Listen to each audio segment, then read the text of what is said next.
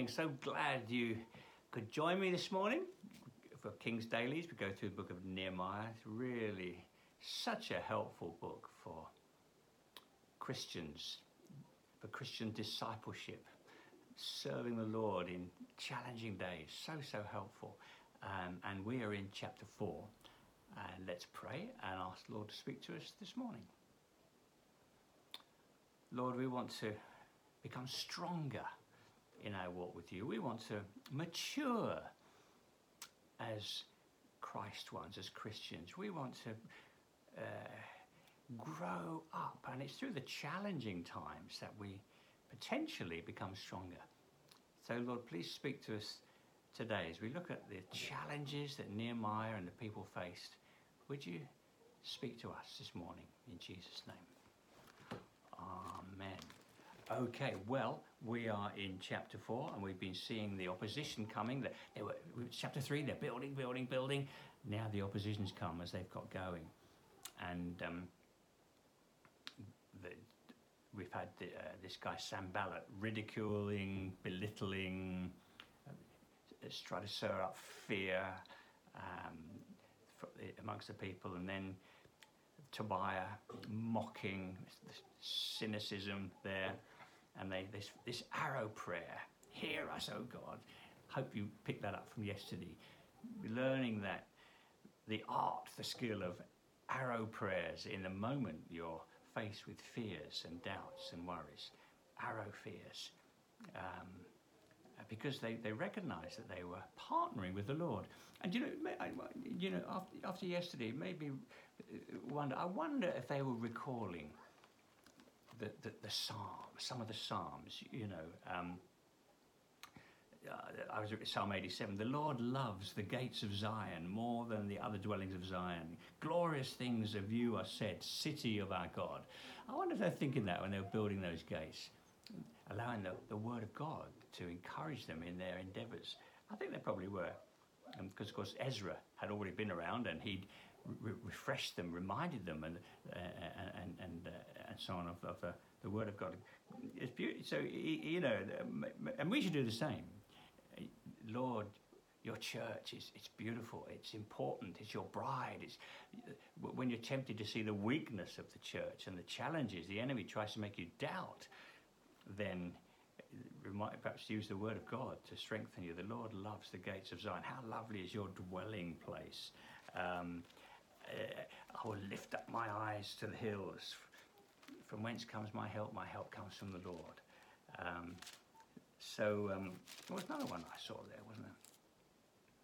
Yeah, I lift up my eyes to Psalm 123. So many psalms that they could have used the word of God to encourage them in the day of challenge. So this prayer, verse 4, then verse 5. But they kept building, but the battle's not over. Verse 7.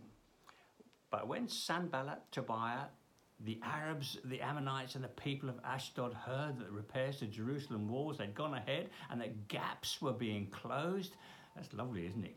Gaps being closed, not allowing any gaps in there. Do you remember they were working next to their neighbours, not just keeping close as the family of God? So important. Not allowing. It's really, really important. We'll find out more about it in a moment. They were very angry. They all plotted together to come and fight against Jerusalem and stir up trouble against it. The enemy really doesn't like it when the purposes of God are going forward, when people are taking a stand in the name of the Lord Jesus. We need to be praying for one another in those moments. Okay. What was in the face of opposition? What did they do? Verse 9. But we prayed to our God and posted a guard day and night to meet the threat. We're going to find this coming through now in the story. We prayed and we posted a guard day and night.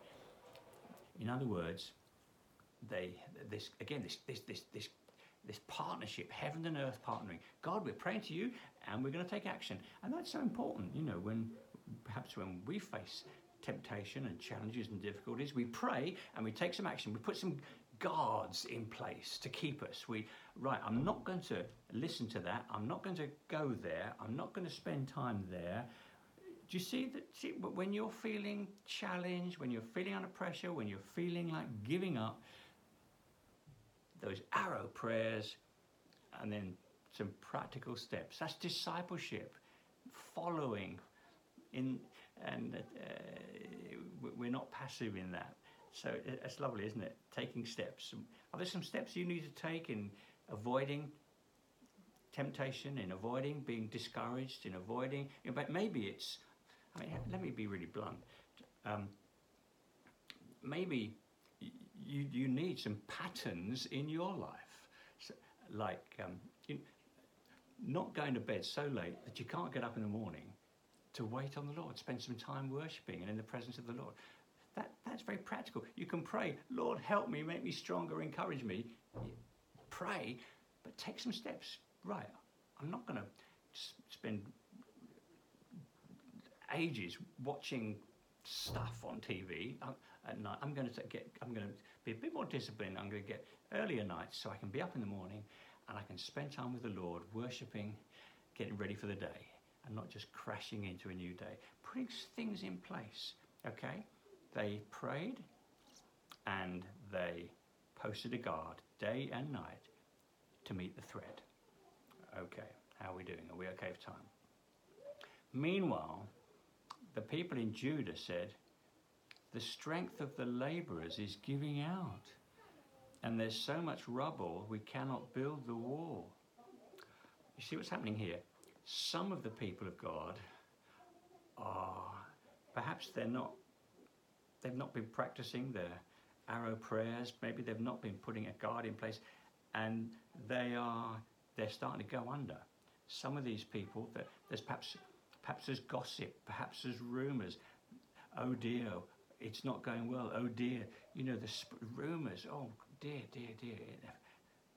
Horrible. Let's be careful how we speak when that's not.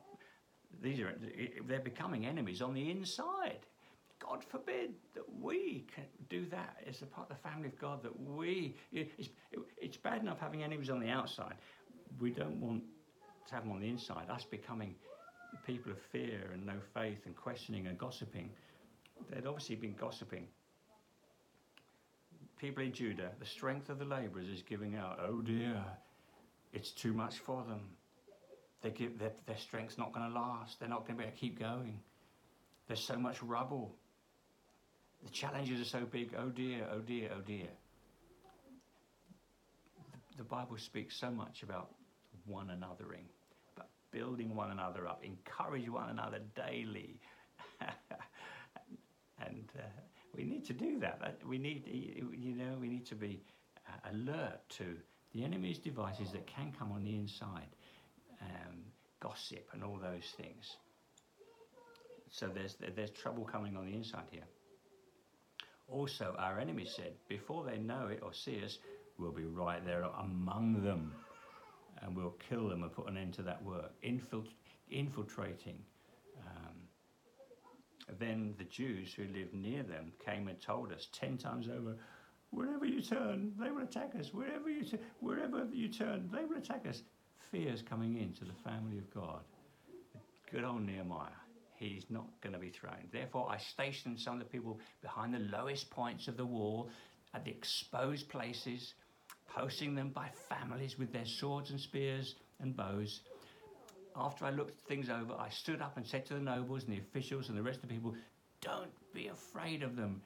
Remember the Lord, who is great and awesome, and fight for your families, your sons, your daughters, your wives, and your homes.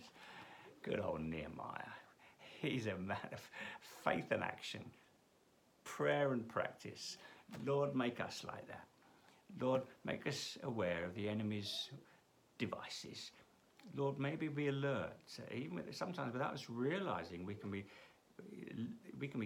getting involved in gossip that undermines and weakens, and we really, really, really don't want that.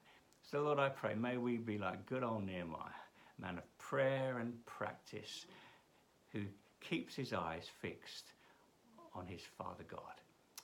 Please may we be the same. Go with us today, I pray, in Jesus' name. Amen. Well, we're making slow progress, but I'm enjoying it. I hope you are. I hope it's helpful. Have a good day. Bye now.